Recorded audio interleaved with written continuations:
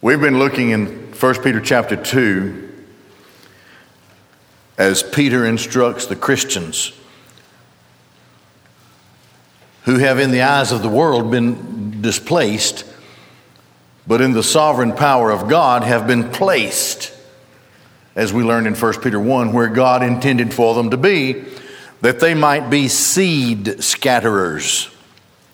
I've been studying the Apostle Paul's life past few days. One of the things that really grips me in the study of Paul and his mission work is that on a particular occasion, he was going to bed knowing in his mind and heart that he was going to turn east toward Asia. And he was gripped by a vision, a dream, the man from Macedonia. And instead he turned west, intending to go all the way to Spain and up into Britannia. He intended to go as far west as, and you can follow the route of his missionary journeys, and you can see what a vast area he impacted in just 10 years. His mission work only lasted 10 years. But Paul went west. So what happens to these people there over in Bithynia and these other? Well, here, God sent them east. These particular believers, they're unnamed. We don't know who they are. Peter is writing to Christians who to us are unknown, unnamed. They are suffering, they're persecuted in a time of Nero's persecution of Christians and Christianity. But in the purpose and mind of God, they had a name and they had a purpose. Everything in their lives was moving them to this moment, to this point. Peter calls them the elect exiles or the elect sojourners up in 1 Peter chapter 1, early part of the chapter. The elect sojourners, exiles. God put you there. You're of the dispersion, therefore you are to scatter seed. You are seed scatterers.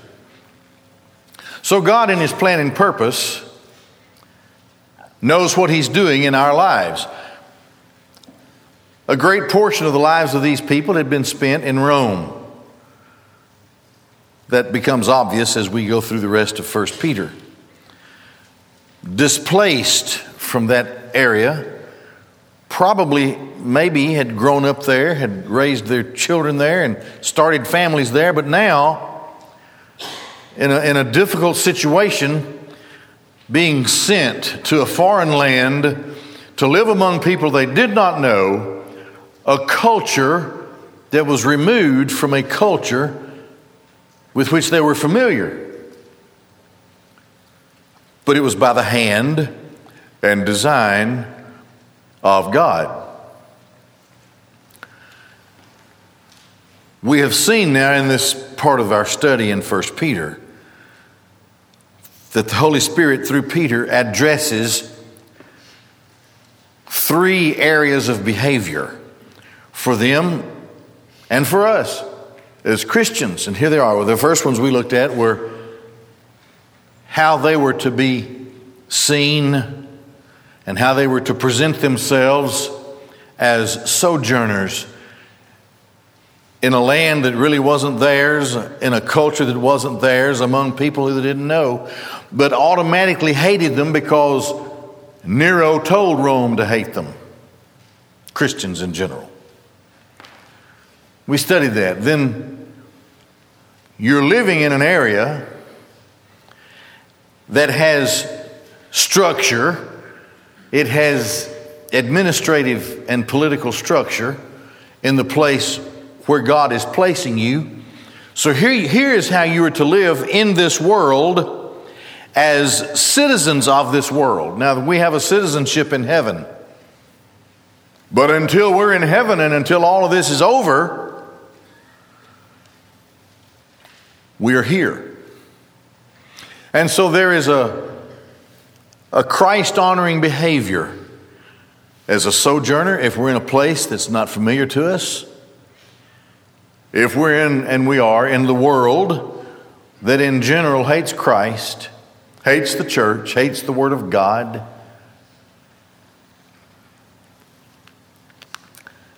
I saw where this was last week.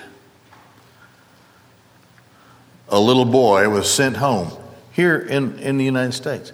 He was sent home from school because he quoted, as I recall, he quoted the Lord's Prayer. They sent him home. I don't know what else he could have quoted that would have met the standard of acceptance, but the Lord's Prayer was somehow forbidden, despised, hated. Therefore, this child was sent home. Now, those kinds of events are increasing in our own nation. But aren't we guaranteed freedom of religion? Doesn't matter. Apparently, doesn't matter. Freedom of speech and all these things doesn't matter. Apparently. Here's the point. The purpose of the attempt comes from Satan, who is the god of this world, the god of this age,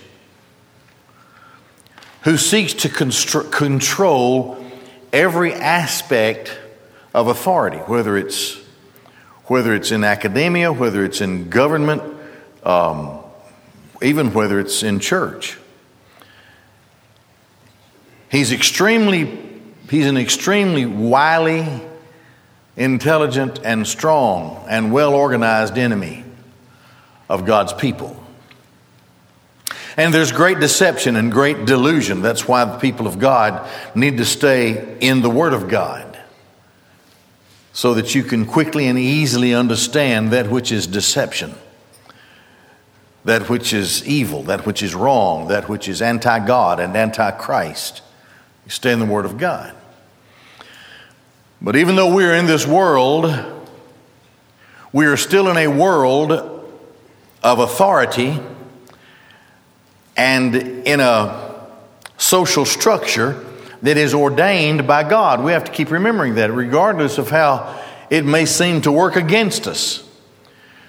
We're under several mandates in the New Testament of how to live in the society where God has put us. We're not to be unruly. We are never, of course, to forsake the faith. That can't happen really with a true believer. And we must stand for the things of Christ. But according to what Peter is teaching these people, the strongest way that you stand for Christ is in the way you behave yourself when the rest of the world comes against you because of your faith.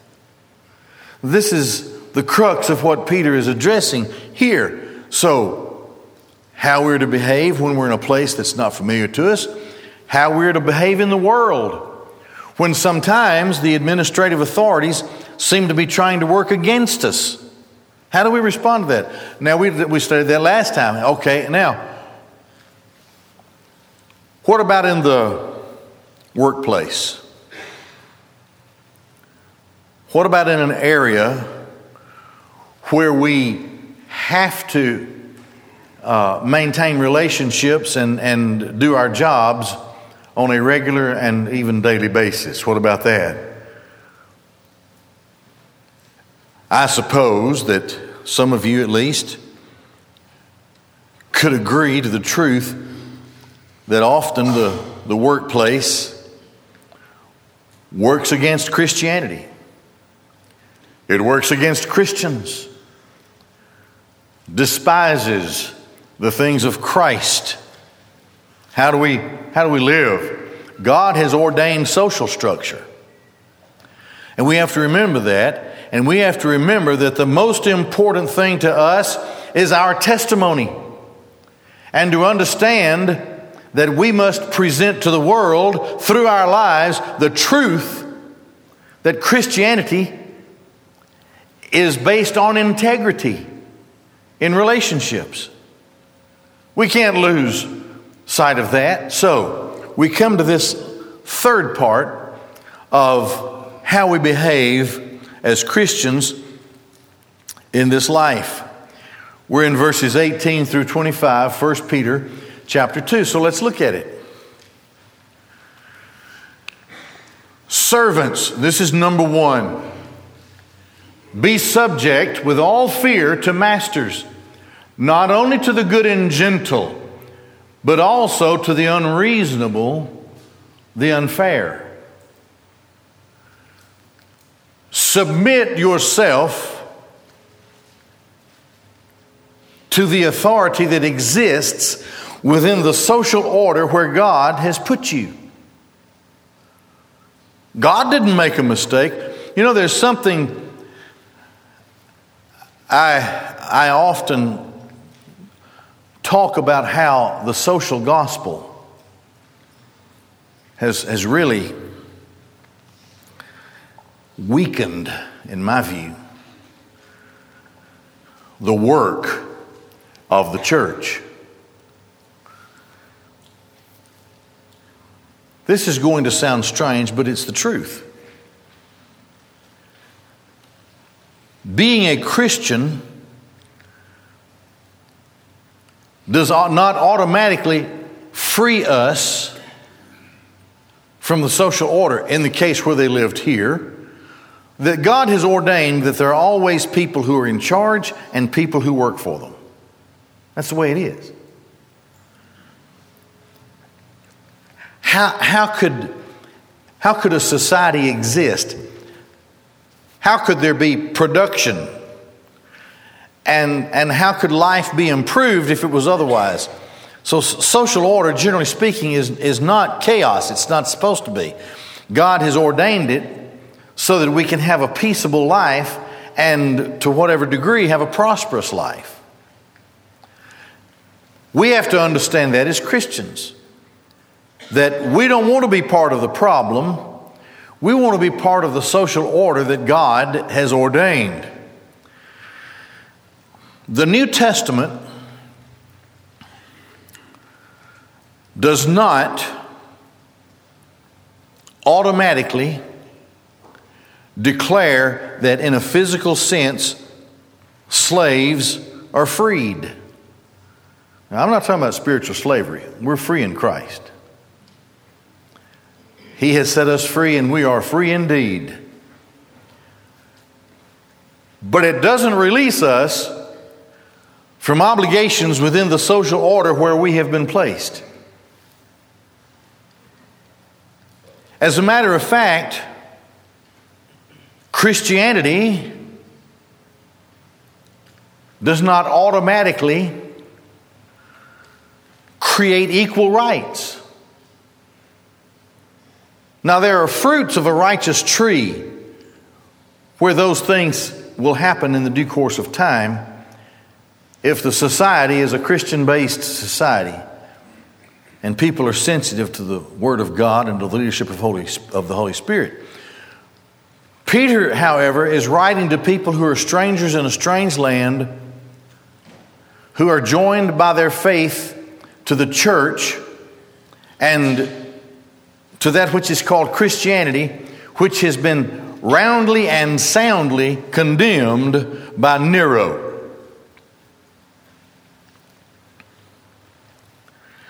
They were accused. You can read this in church history. You can read it.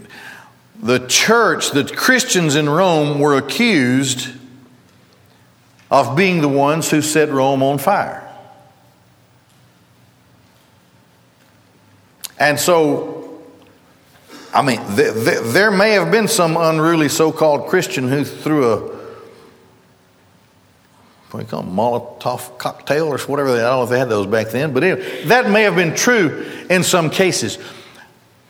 But the broader part of the context of history there is that Nero did nothing to stop it. He actually played a violin while it was happening. And Rome was burning, and all of the hatred of Rome came against the Christians because Nero had declared they were the ones who caused the problem. So then,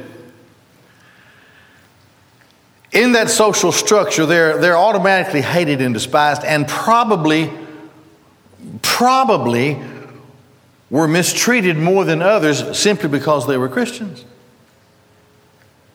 But what is the loudest statement that Christians can make in a culture and in a society that despises them? It is this: to behave, to act like a model Christian, act like a model employee, fill your life and order your steps with integrity, knowing that where you are and your circumstances have been ordained by God. Let me tell you this: your job is not the most important thing from heaven's viewpoint. The most important thing from heaven's viewpoint is your Christian testimony. You're not in a job, you're on a mission field. We should always view life like this. Everything is a mission field for a Christian. And the loudest testimony we have is how we behave where God has placed us. To do our best to be part of what is good and what is right, without compromising our faith, and without compromising, of course, our obedience to the Word of God. So, God's concern for you and for me is how the world looks upon us as Christians, those of us who are representative of Christ. It's a mission field. And the first thing they hear is what they see. How we actually live in this world.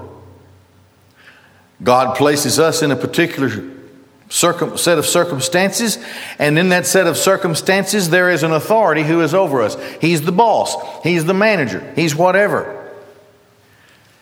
He may be good and gentle. He may be unreasonable and unfair.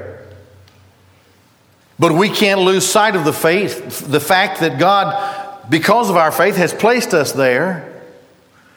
And God is up to something. So God knows what He's doing. Patiently, with all faith,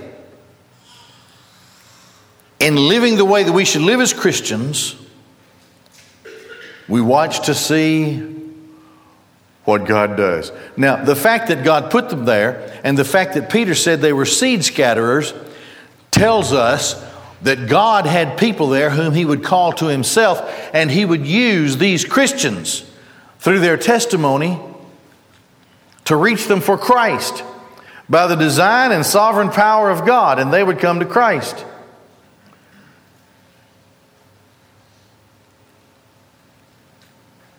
You know,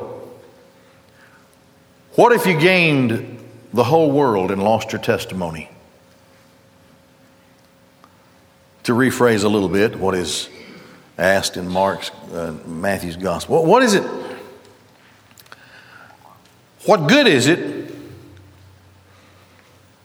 if you get all of the promotions in the world and all of the accolades that are possible for you to get in whatever your field of work may be, and yet you have lost along the way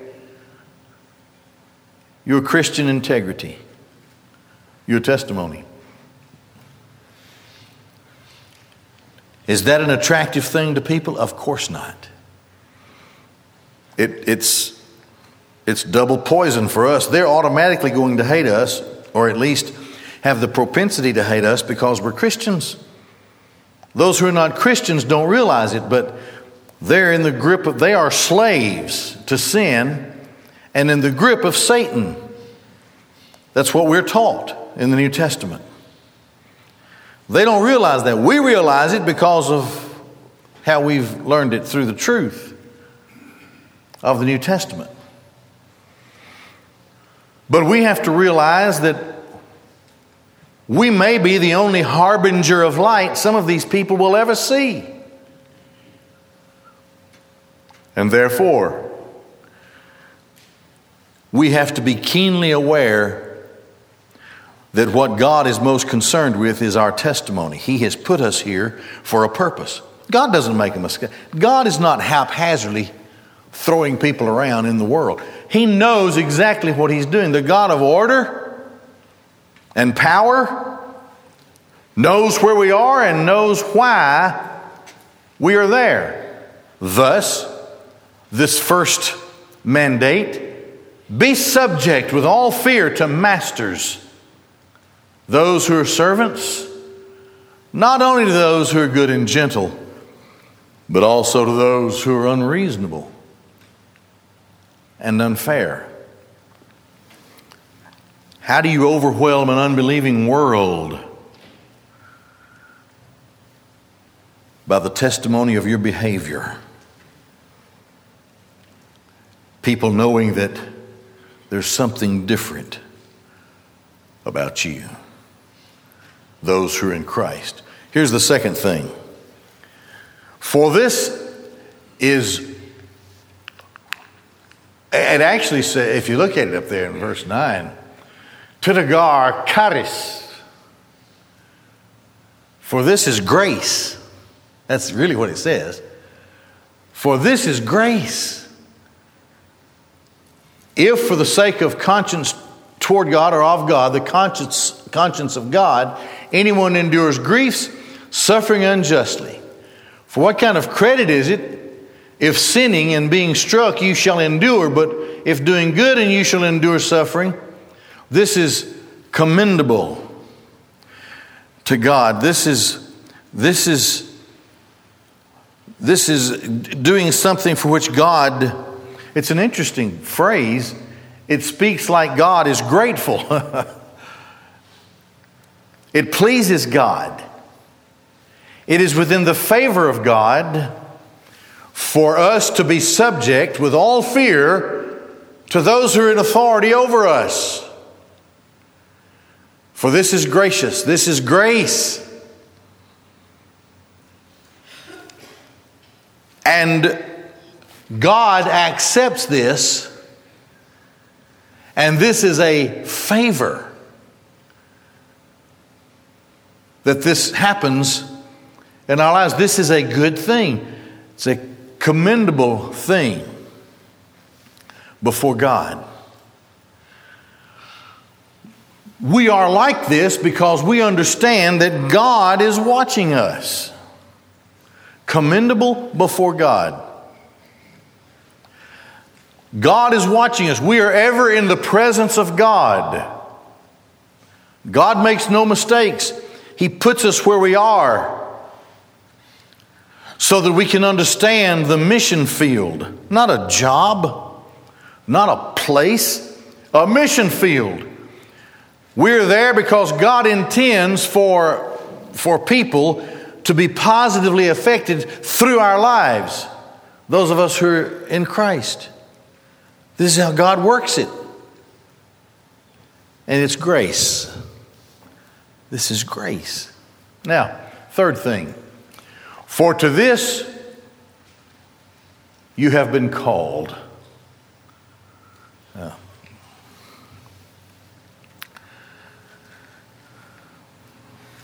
Yes, being a Christian in this world may seem to cost you something.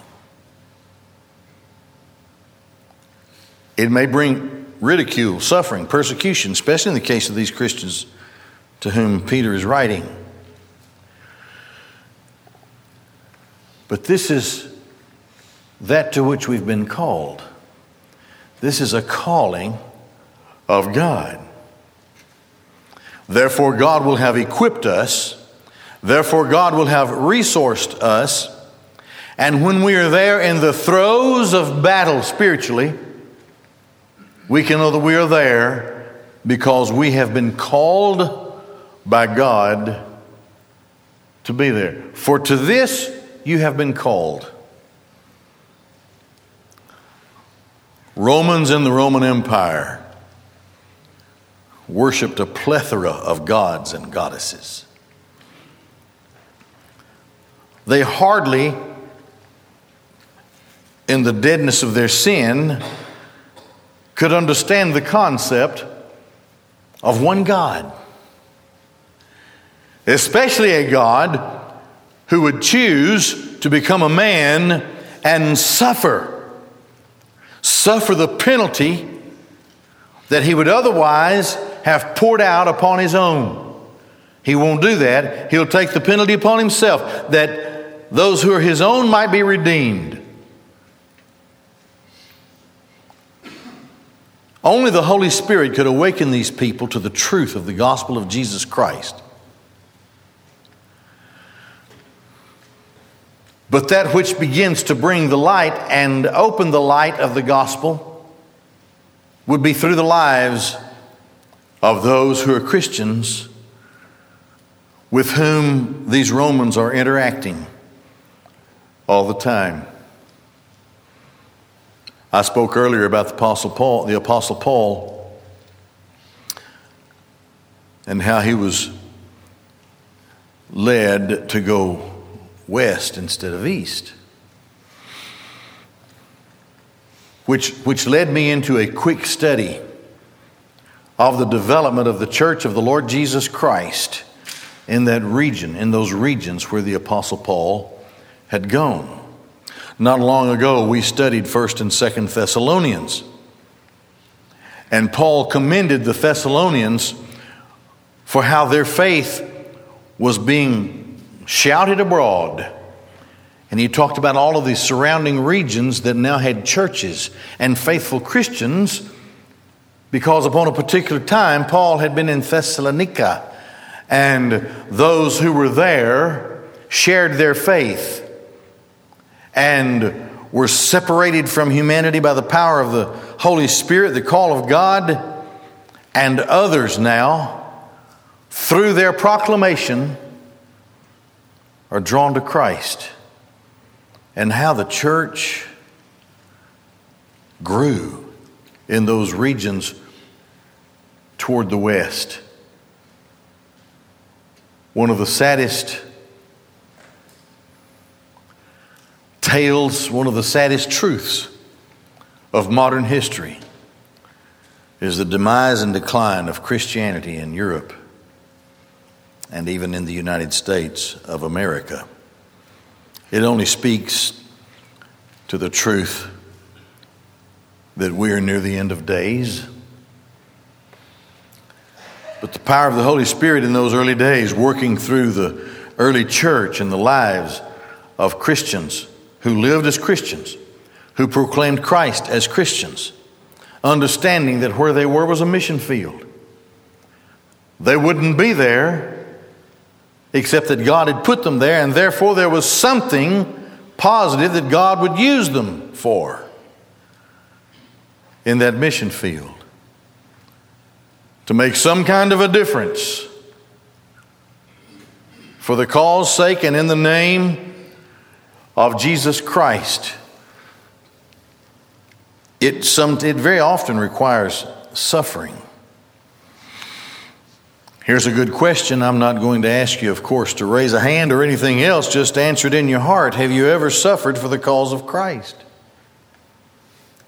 Have you ever been in a situation trying your best to be true to Christ, and it cost you something? You suffered. You were persecuted. Sometimes even in church. Well, it's because you were called to that.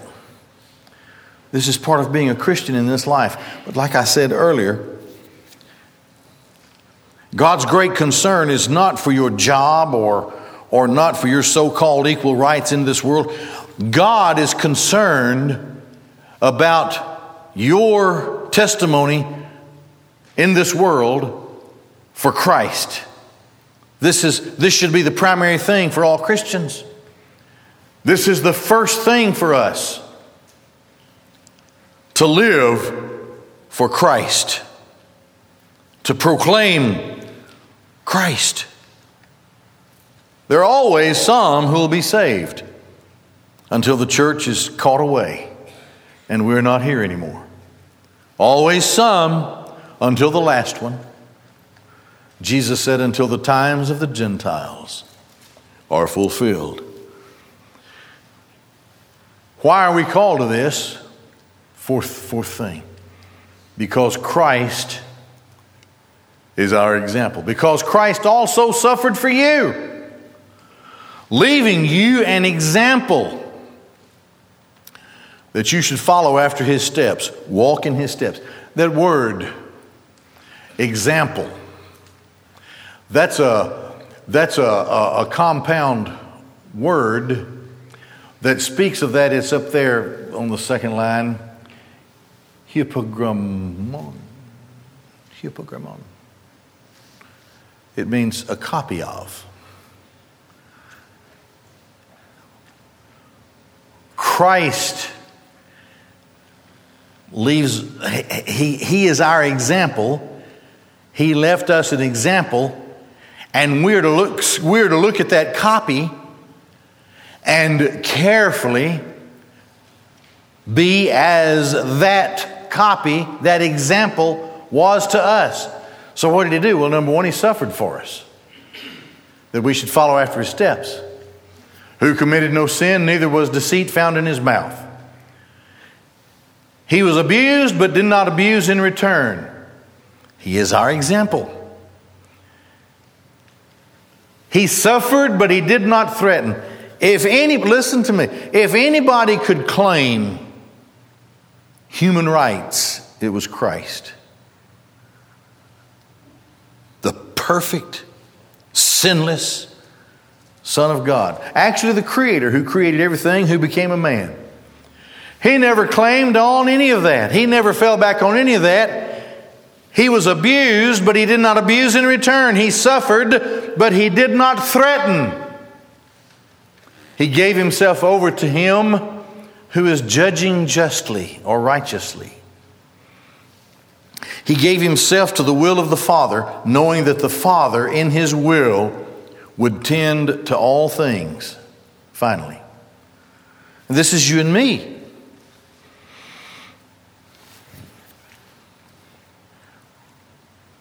We cannot conquer the world, even spiritually. We have this place where God has placed us. We have this call in our life, whatever it may be for you. And we have this mission field where he has put us. We have this work to do, and we have this life in which to do it, and that's it. But we know that we fall back on the sovereign purpose of the Father who is in heaven. He is working all things, and finally works it for our good. So, this is what Christ did. Gave himself over to him who is judging justly, and we do the same thing. All unrighteousness that comes before the great white throne as unrighteousness will be judged. A great, horrible, final judgment. Who himself bore our sins in his body on the tree, so that having been dead to sins, we might live to righteousness, by whose wounds you have been healed, quoting the prophet.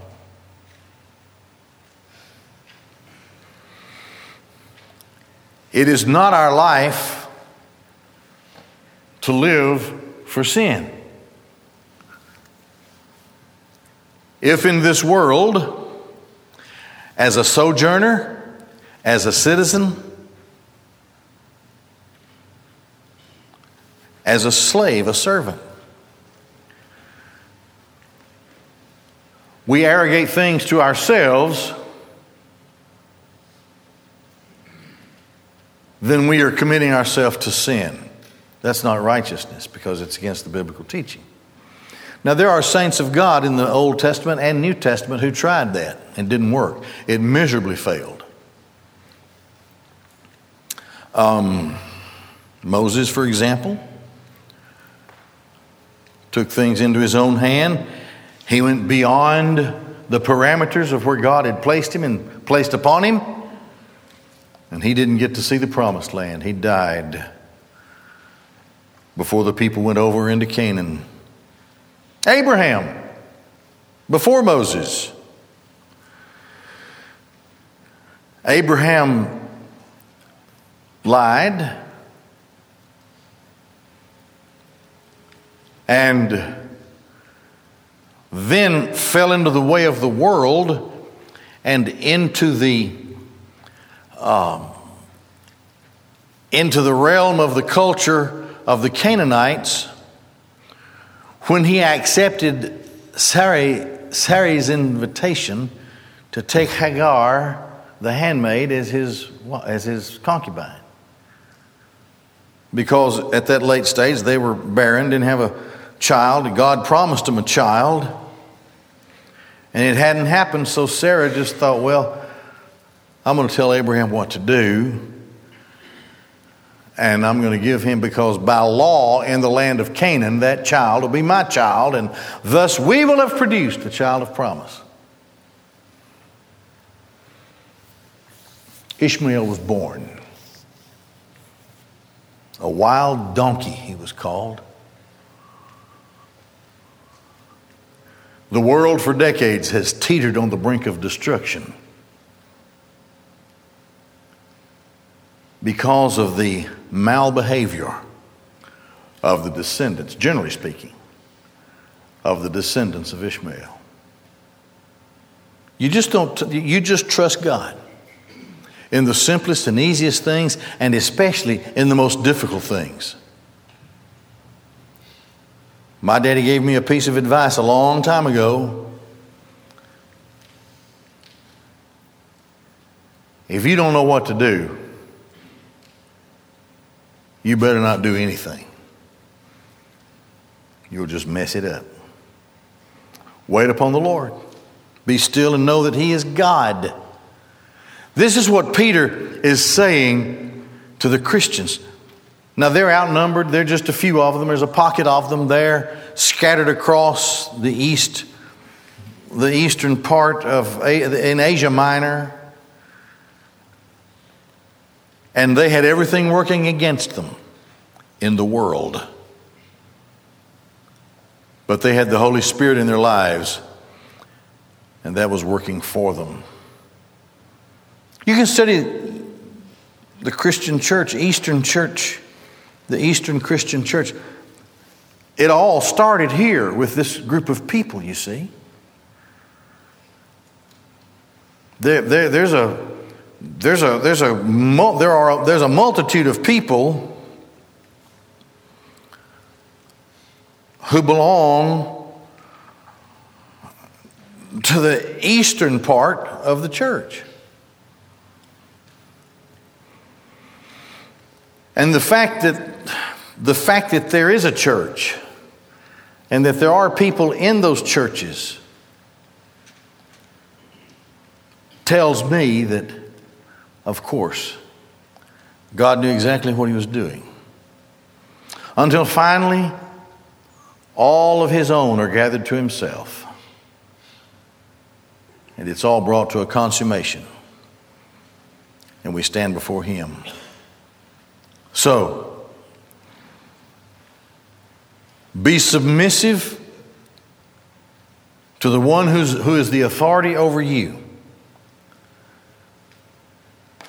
And let your gentleness and integrity in Christ be a big part of your testimony in your mission field.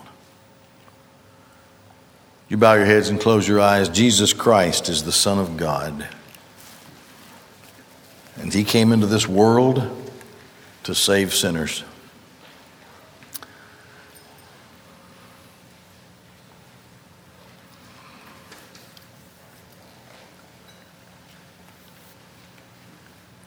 If you, according to the Scriptures, if you will admit that you're a sinner and believe in Jesus, call on Him confessing your sin, He is bound by His word to save you.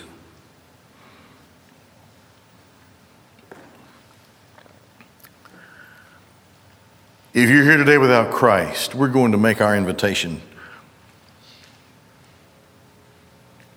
an extended twofold type of invitation. If you would like to come forward today and express your faith, you're going to be invited to come.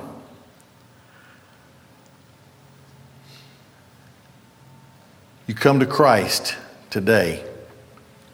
And if you'd like to do that in here, you just do it right here. As well, as you leave, we have deacons and their wives. If you want to speak to them about salvation or about church membership, they are there for you as you exit this room.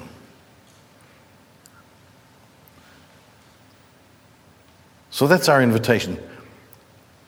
We're going to have just a verse of a song. If you would come today, in this service, you're invited to come to publicly receive Christ. Or as you exit, to speak to our deacons or their wives about salvation and church membership. But right now, prayerfully, would you stand all over this room while he sings this verse of our invitation? You come.